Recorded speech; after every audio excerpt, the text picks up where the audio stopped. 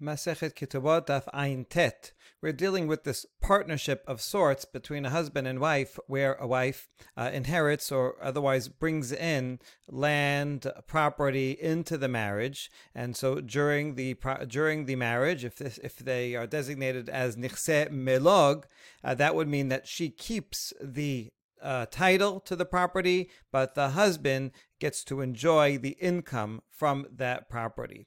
So we'll see some various cases. We start off with a certain woman who wants to hide her assets from her husband. Hahi iteta debaya de tabrechinhu lenichsa migabra ketabtinhu librata insiba v'igarsha. This woman wanted to distance her property from her husband so that she was about to get married and she had some property and she did not want her husband to have access to its income. And so she wrote a document gifting it to her daughter. And that way it's under her daughter's property, and therefore her husband will not have any access to it. She had a daughter from a previous marriage. This woman then married, and so during the marriage, the husband did not get the profits from it, and in the end, this woman got divorced. And now that she got divorced, she's single, she wants to get her land back from her daughter. Is she allowed to do that? Atay lekamed Rav Nachman, she comes to Rav Nachman. Keda'eh Rav Nachman lishtara. Rav Nachman tore up the document of transfer, the gift document to her daughter, meaning, yes, she can get it back. It was obvious to Rav Nachman that this was not a real gift, but rather a ruse to keep it out of the hands of her husband. Like sometimes today in divorce cases or in bankruptcy cases, people will transfer their money, their property to other relatives to shield them from being collected. So this is an early precedent for that practice. I'm not sure if it's legal today, but it was legal in Talmudic times. Azal Rav Anan lekame de mor ukva amar le hazi mor Nachman chakla'a kechi mekara shetared inashe. And eventually Rav Anan went to Mor Ukva, and Mor Ukva and told him about this case.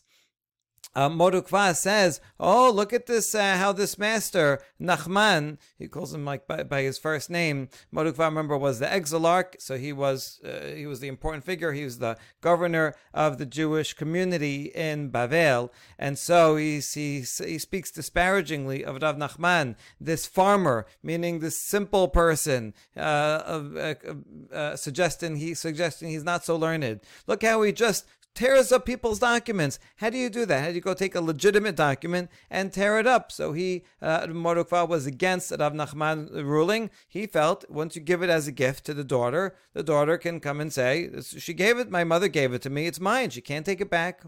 Amar le emali easy gufa deubada hechi hava. But Mor Ukva nevertheless asked, tell me about the case, exactly what happened. And so Amar le hachi v'hachi hava. Rav Anan told him, this is exactly what happened. She was getting married and she got divorced and so on. Amar le shetar mabrachat kamart. Oh, I didn't realize the background of the story. You're talking about a document of evasion. He didn't realize that she wrote this document only before she got married in order to hide her assets. So now that he said that, Hachi amar Rav Hanilai bar Idi amar Shemuel, More hora'a ani, im yavo shetar mabrachat liyadai, ak ekra'enu. So in fact, Mor Ukva says, I agree in that case, and he quotes Shemuel, who says, I am a authority on halachic rulings, which he was, and he says, if this type of document comes to me, I will tear it up. In other words, it is valid during the marriage to hide the wife's assets so that the husband can't enjoy the fruits. And once the wife is done and wants to get her land back, once her marriage ends, then Shmuel says you can tear it up. And this is a legal loophole, and it is just that, a loophole. She deserves to get her land back. We'll discuss in a second why that works. Amar le Rava le Rav Nachman, Tama mai de la shabik inish nafsheh v'yaheb la'acharine. So Rava is asking Rav Nachman, who is the original one that tore up the document, right? What is the reason for your action? How come you tear up the document? I know why. Because you assume a person is not going to leave his own interests and give it to someone else. A person is not going to give away all this property and be left with nothing. And so that's how we know that if a person gives away all his property, it must mean that they're only trying to hide their assets, but they don't really want to give it away. But here's the thing, Rava says, we can only assume that that would be true if I give it away to someone else who's not related to me. No one would take all of his assets and give it to an unrelated person. So if he does that, it's obvious that this is only an evasion. But to one's own daughter, maybe he does. People often give their property, give a large portion of their estate to their children, even while they're alive. And so a person may very well do that. Therefore, maybe it was a real gift and not just an evasion. But we answer, afilu hachi b'mkom berata nafsha adif ala. Even a person, in relation to his own daughter, nevertheless is going to prefer himself. No one wants to leave themselves completely with nothing, and so a person still would not. You might give some gift to one's children, but you're not going to give the majority of your land to your own children and leave yourself with nothing. And so, in fact, yes, we know it was only as an evasion, and therefore the gift can be returned. Okay, a challenge to Shemuel's statement and Rav Nachman, who used this. If a woman wants to hide her property from her husband, what should she do? She should write a document of persuasion, lefayes, to others, meaning she's going to persuade a relative or a friend to sign this document saying, I am receiving this property, even though they know it's a fake, so that the friend will not actually come and live in it and acquire it and sell it or anything like that. You get someone who you can trust that will write this for you and help you out, and that way eventually you can get it back. When the marriage is over, the wife will be able to get it back. This is the minority opinion of Rabban Shimon ben Gamliel, who says this works. So this opinion would agree with Shemuel and Rav Nachman, but the Braita says there's a majority opinion otherwise. Chachamim omrim, rasa mesachek ba ad shetichtob lo mehayom velich she'erse. So Chachamim say, if the receiver of this gift, the one who signs the shtar pasim, can deceive her and keep the possession, keep the property in his possession. He can say, you gave it to me as a gift, and therefore I'm keeping it. And so if you want that not to happen, then you have to write in that document, the wife has to write, I am giving you this gift from today until I decide I want it back. So it's a gift with strings attached, and so the wife can always go and get it back. Otherwise, if you don't write that phrase, then the one you gave it to can go and take it back. Apparently, there are some people who try to evade taxes by not putting their income in their own name, but leaving it in an escrow account of a lawyer. So it's never on their own name. They don't have to pay taxes. But there was a case where a lot of people were doing that and giving it to one lawyer, and the lawyer ran away with everyone's money. And so, this is a problem. You want to try to evade the husband, but it could end up backfiring on her if the person that you gifted to actually goes and keeps it. Okay, so according to Chachamim, it doesn't work unless you write this phrase. Ta'ama dechatba lehachi, ha lo chatba lehachi, kananhi lokeach. Okay, the only reason why this works is because you have to write this phrase. But if you didn't write the phrase, then the purchaser or the person you gifted it to actually acquires it and it's totally theirs and you can't get it back. So we see a contradiction. Shemuel said this kind of gift works, and Chachamim say, no, it doesn't work unless you write this phrase. So which one is it? How could Shemuel go against a Braita and follow just a minority opinion? Amar Rabbi Zera la kashya ha bechula ha bemiksata. So Rabbi Zera says, no, they're not contradicting each other. Rather, the ruling of Shemuel that says it works. If you gift it or do some kind of fake sale, then the wife can always get it back. That's when she gives away all of her property, because it's obvious no one would give away all of their property in their lifetime, leave themselves with nothing. So then it's obvious that this was a loophole and not a real gift, and so she can get it back. But if it's only part of the property, sometimes people do give a gift of part of their property, certainly to their children, maybe to a friend as well. And so in that case, that's where the Chachamim of this Baraita we're talking about, where you have to write in that phrase, because it wouldn't be so clear to an onlooker that the person does not mean it as a full gift. Okay, ve'ila kanan hi lokeach niknin hu baal. And so now we go back to the this whole mechanism. How does this whole mechanism work? Because after all, if the buyer does not actually acquire it, and the bride and the wife can take it back at any time, then really it does in fact belong to the woman, because the buyer, it's a fake sale. And if it does belong to the wife, then the husband will have in fact access to it and should be able to enjoy the income from it. It says here to acquire it, not that the husband will take it and keep it. The husband can't keep it forever, but he can take it and use it for the duration of the marriage. So in other words, you get one or the other. Either it's a real sale gift to that relative, and fine, but then the wife can't get it back. Or it's a fake sale, and so the wife can get it back, but if it's a fake sale, then the husband should be able to get the produce. Amanda Baye, Rabbi explains that this whole mechanism, this loophole, is following the opinion of Rabbi Shimon. Was the very end of the previous Mishnah, who said that if there is property that's not known to the husband, then that's off limits. All right, we define that as if it's in a foreign country, and so he doesn't know about it, he doesn't have access to it, then he does not enjoy the income, even though she does own it. And so this would be the same thing, even though it might be here right next door, this property, but because she shielded it by doing this quasi gift or sale to someone else, so that is sufficient to make it that she owns it, but it's not known to the husband, and so he does not have access to its produce.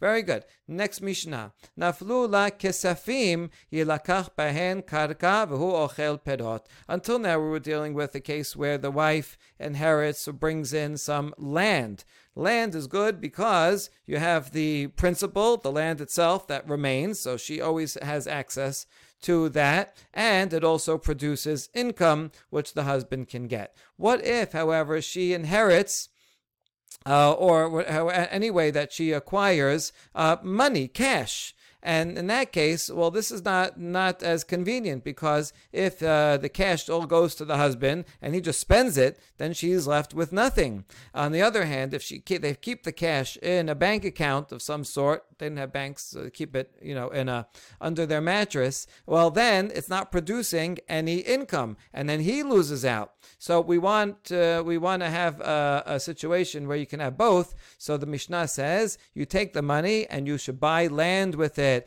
and then once you have the land, so the amount of the money that she's bringing into the marriage, she will be able to take out at the end. That's the value of the land, and during the marriage, he will be able to enjoy the fruit. So this is a good deal. This is a good investment. It will preserve both the principal and allow for income. Same thing, if she brings fruit into so not cash, but merchandise or actual fruit into the marriage. So in this case, he doesn't get the fruit because the fruit here is the principal that she's bringing in. In a usual case, she owns the land, the fruit is the income. But here, since she's bringing in fruit, the fruit is the principal. And so if he just takes it all and spends it all, she'll have nothing left. So we treat the fruit like the cash and we buy land with it. She retains the title to the land, and he enjoys whatever the fruit that the land produces. Now, next case is perot mechubarim bakarka. She brings in land with fruit on it that's still attached. So at the time of the marriage, she's bringing in both land, and the fruit is now still there. So what's the status of that produce, that season? The next season, whatever grows, will belong to the husband.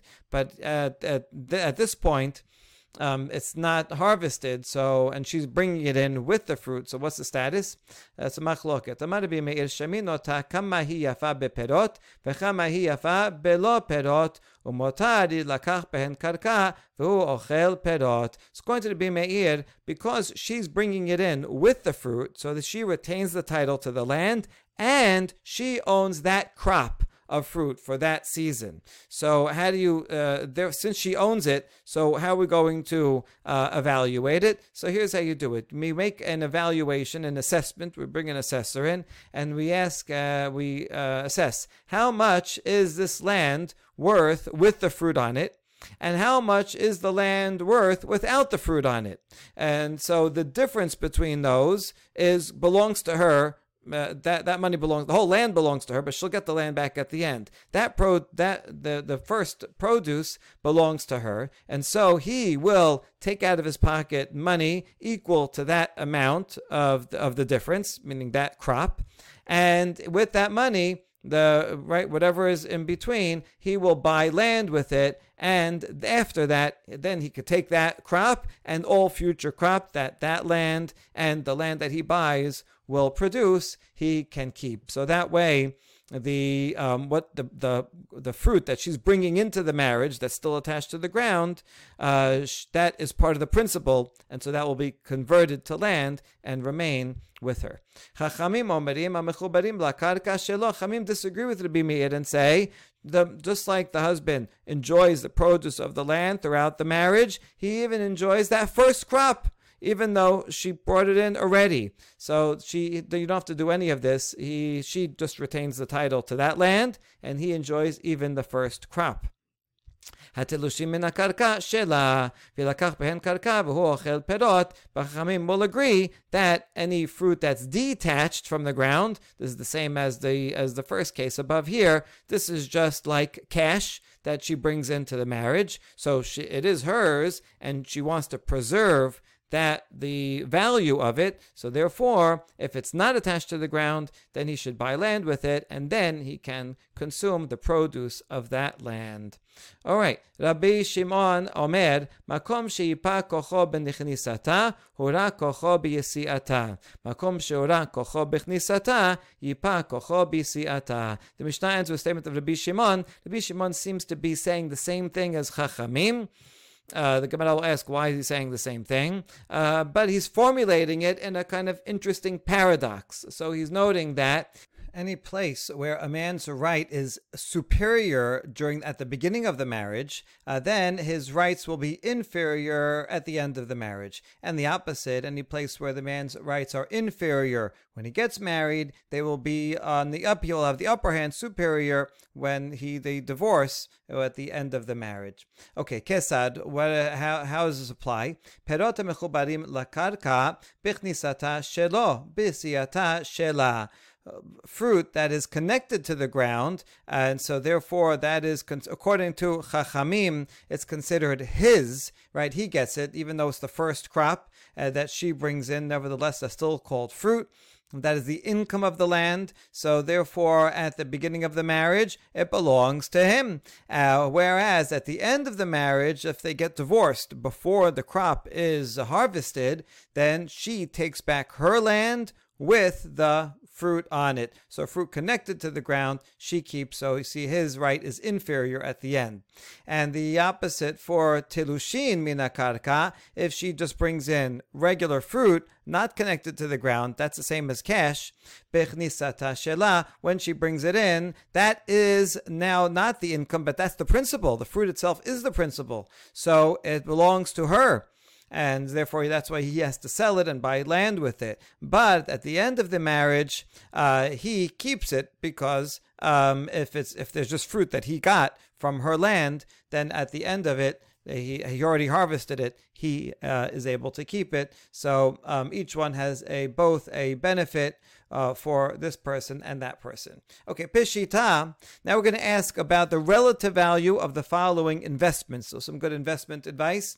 Ad'a ubate ad'a. If you have a choice of buying either land or a house, like let's say one of the spouses, the husband or the wife says, why we should buy land. The other one says a house. Land is a better buy. It's more durable. It will produce. Bate v'dikle bate. If the choice is between houses and palm trees, houses are more durable than palm trees. Dikle v'ilane, palm trees and other types of trees. Other types of palm trees win out.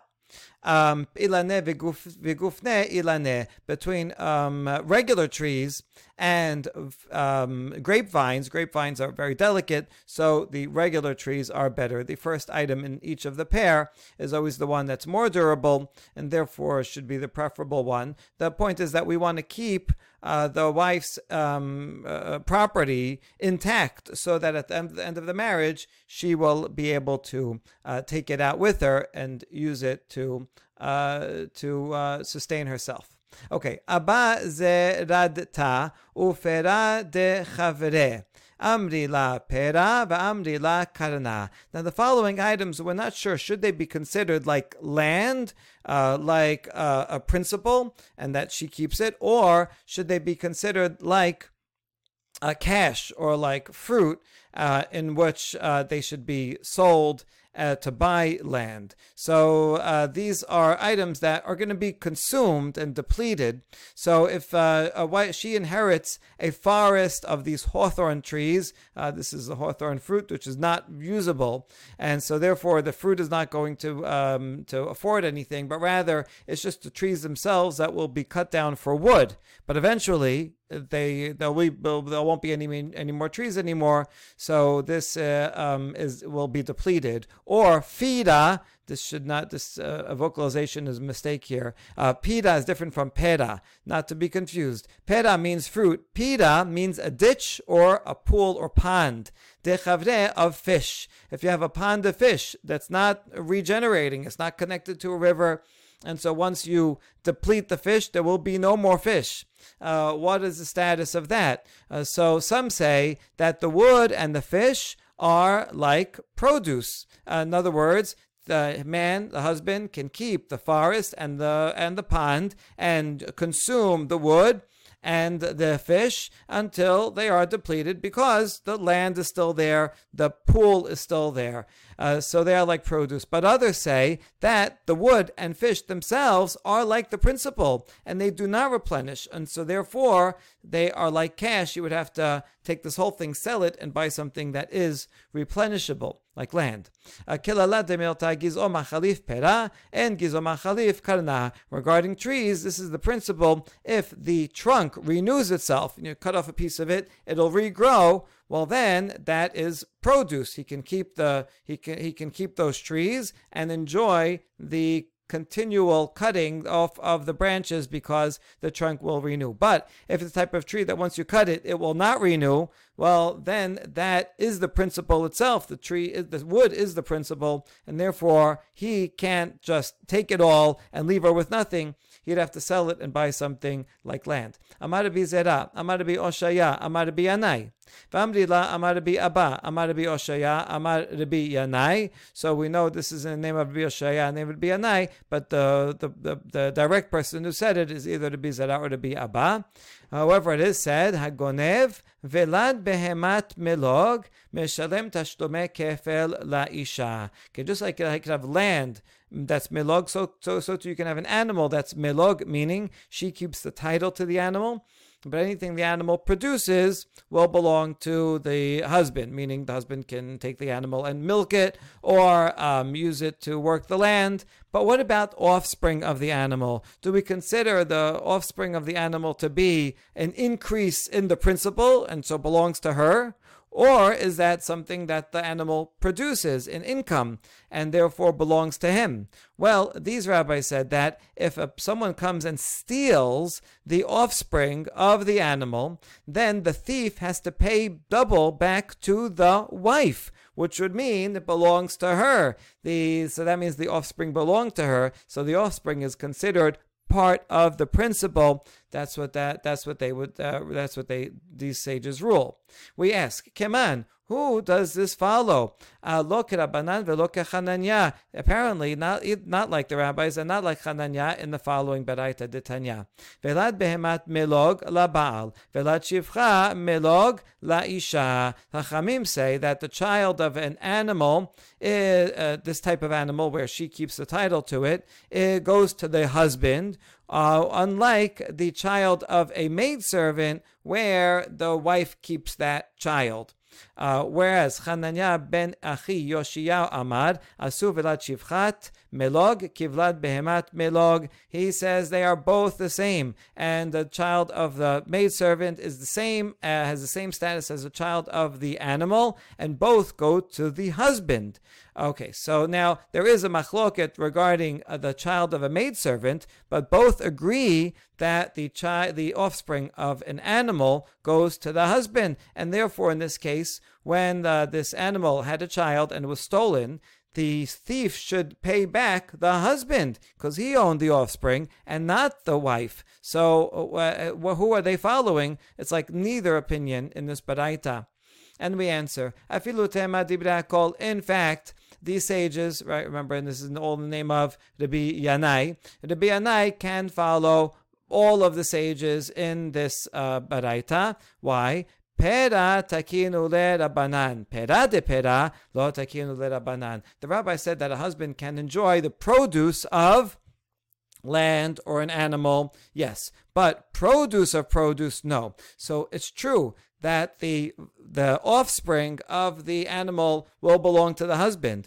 But when it's stolen and he's paying back, so that double payment is a kind of income that one is getting from the offspring itself. So yes, the husband gets the direct offspring, but the grandchildren, so to speak, of the animal, that's the animal's offspring, and now payment for that offspring is further a next level step of income that is being made from the offspring. So that goes back to the wife.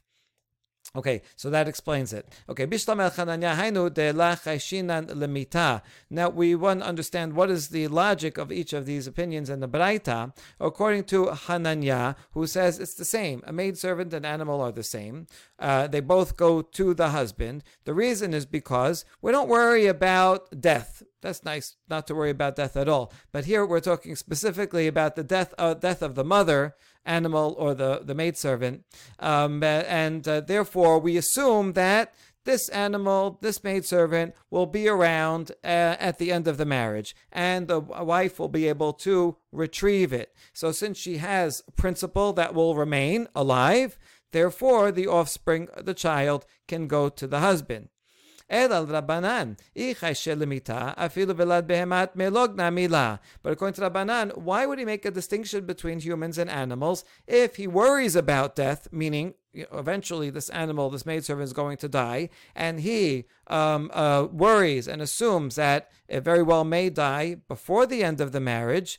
In that case, regarding the maidservant or the animal, he should agree that the child of the animal should not go to the husband, because if the husband gets the child and the mother dies, that will leave the wife with nothing. So then that should be true for both cases. And if he's not worrying about death, like Hananya, and we assume that the mother will remain alive and the husband, the wife will get it back, well then, regarding the maidservant, he should agree that we don't worry about death, and therefore the child of the maidservant can go to the husband. Which one is it? Either you worry about both the human and animal, or worry about neither. And the answer is leolam chayshe lemita. He does in fact worry about death. V'shani behema diika ora. But he does worry about death. That's why in the case of the maidservant, he's going to get the wife will get the child. But in the case of an animal, even if the animal dies, there is still a lot of value in its hide. And so the wife will still keep that hide, keep the value of that hide, and take it with her at the end of the marriage. So it won't be a total loss for her. She does keep the principal. So alive or dead, she gets that animal, and it's worth something, whereas a maidservant who's alive is worth something. A maidservant who's not alive is not worth anything. Amar Rav Huna bar Chiya Amar Shemuel halacha ke Hananya. So Shemuel says we follow the law like Hananya, that there's no difference between the maidservant or the animal, they both belong to the husband. Amar Rava Amar Rav Nachman af agav damar Shemuel halacha ke Hananya modech Hananya shim nitkaresha notenet damim v'not tartan mipnei shevach bet aviha. So even though we follow Hananya, and the children of the maidservants therefore will go to the husband, but he agrees that once they divorce, she can give money, pay the husband for those children, and keep them because of the benefit of her paternal family. In other words, she brought into the marriage this maidservant from her family, and they want to keep this lineage in their family. So even though she does not have a right to the child itself, but she kind of has first right to buy it, to buy the child, so that they can keep that family of servants in their estate, in her father's estate. Amar Rava Amar Rav Nachman הכניסה לו עץ לעז לחלבה ורחל לגזעתה תרנגולת לבשתה ודקל לפירותיו אוכל והולך עד שתכלה הקרן. If she brings into the marriage a goat, and it will produce milk during the marriage, or sheep, it will produce wool shearings, or a hen that will produce eggs, or a palm tree that will produce fruits. So the law is the husband can eat benefit from the fruits, from the milk, from the shearings, from the eggs, from the dates, until the principle dries up. If it's a goat, eventually it'll dry up and stop giving milk, but that's okay. So the principle remains in existence, so she keeps the principle. And even though these are items these are all principle, unlike land that will continue producing forever, these have a limited duration, but nevertheless that is their produce. Amar Rav Nachman, Ayla leil gilima, perahave mechase be ve'azil ad de chalya. Rav Nachman said the same would be true regarding a cloak that she brings in. So she retains the title to the cloak, but the usage of the cloak, meaning the benefit of wearing it, that is its produce, that's its income. And so therefore the husband, can use it and cover himself with it until it's worn out. And then the worn out garment, that's the principle that remains, and she can keep that. What good is a worn out garment? We saw before, use it in the summertime when you want a thinner garment. Okay, Keman, now who does this opinion follow? Kihaitana, de Tanya. In other words, we're talking about something that eventually dries up, like these animals, or like this cloak, that it can still be considered principle. Whose opinion is that? It's the following Tana. De Tanya. Hamelach ve'achol hareze perot. If she brings into the marriage some location of sand, salt or sand, there's some area on the shore where salt water is constantly coming in, and so the salt deposits in that area, on that beach, or sand that continually deposits on the beach, and so you can go and collect salt or sand from there. So this is replenishable. So certainly that area is the principle, and the salt and the sand are the produce that the husband can continually take. Everyone agrees with that. Here's the machloket is about pir shel gofrit, machporet shel sarif, a quarry of sulfur or of alum. This is what a sulfur deposit looks like. And this, once you take the sulfur, it does not replenish, or the alum that's used for dyes and other things, it does not replenish. So this eventually will be depleted. What is the law? Rabbi Meir Omer Keren. So he says that the sulfur and the alum that you take from it are the principle, and therefore he can't just come and take all of it. There'll be nothing left. Instead, he would have to sell it and buy land. Hachamim Omerim Perot. Chamim say the sulfur and the alum that you take are the income, are the produce. He can take, even if he takes it all, because in the end there will still be left that area, the area of the mine, of the quarry, that she keeps, even though it's not going to produce anything more. So the Rav Nachman and Rava here can follow the Rav Nachman, right, can follow the opinion of Chachamim, who say you can benefit from something that from the use of something, even though it dries up and no longer produces, as long as there is something left. We can consider the principle. Rabbi Shimon Omer, Makom sheyipa kocha. The statement of Rabbi Shimon that restated what Chachamim say with that paradox form. We ask, Rabbi Shimon, Hainu Tanakama, aren't they the same thing? Rabbi Shimon is the same opinion as the Chachamim there. Amar Rava, mechubarin bishat yetziah ika benaihu. There's a practical difference between them if it was attached at the time of the end of the marriage. The rabbis would say that belongs to him, whereas Rabbi Shimon, it's evident from the language of his paradox, say that would belong to her. And now we get to the last Mishnah. נפלו לעבדים ושפחות זקנים ימכרו וילקח בהם קרקע והוא אוכל פירות. If she brings in and brings into the marriage slaves or maidservants that are elderly, and so they most likely will die soon before the end of the marriage, and then she'll end up with nothing at the end of the marriage. So therefore they should be sold, and you should buy land with them, and he will therefore then enjoy the fruits of the land during the marriage, and then she'll take the land back at the end of the marriage. That's Tanakama. Rabban Shimon ben Gamliel omer lo timkor mipnei she'en shevach bet aviha. He would say no, he cannot force her to sell it, because this is the assets of her family, and they got to know, they're to my human beings. They got to know they're the servants, and therefore he can't just go and sell them because they have an emotional attachment to them.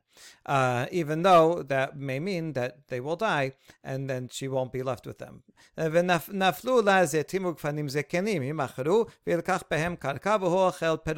same law regarding olive trees or grapevines that are elderly. They have, they last a certain amount of time. Then they're going to die. Also, those should be sold and buy land.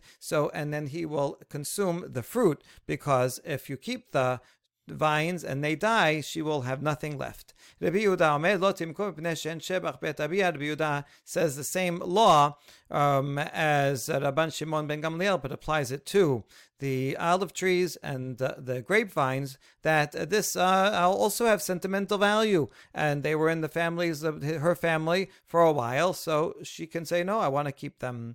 Amar Rav Kahana Amar Rav. מחלוקת שנפלו בשדה שלה, אבל בשדה שאינה שלה דיברה כל תמכור, משום דקה קליה קרנה. So Rav says, this machloket between the Tanakama and the Rabbi Yehuda is only if those olive trees and grapevines are in her own land, then she can say, I want to keep them, because even if they die, she still will retain the land. But if she owns grapevines on someone else's land, and that would mean once the grapevines die, then she will have nothing.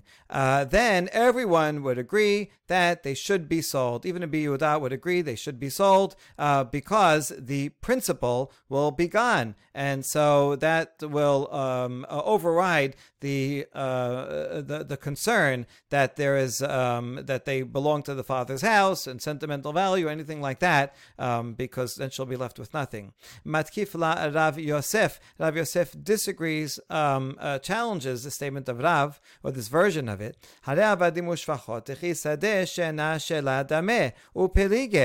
you have the first half, the argument about servants and maidservants, and that is similar to grapevines on land that's not hers. Just like grapevines on lands that's not hers, once the grapevines die, she will be left with nothing. So too the maids and maidservants, once they die, she will be left with nothing. And yet you still have a machloket, so the machloket should be able to apply in both cases.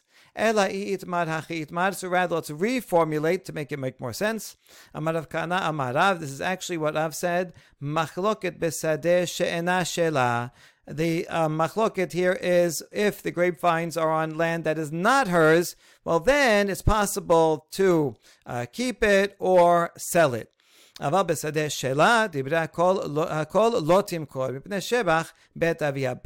the grapevines are on land that does belong to her, then everyone would agree that they should not be sold. Even Tanna Kama would agree with Rabbi Yehuda that they should not be sold, because these are things that she brought in from her father's house, and so they have a value to her father's house, and in the end, even if they die, she'll still have access to the land. So the principle remains, so therefore they should not be sold. Baruch Adonai Leolam. Amen ve'amen.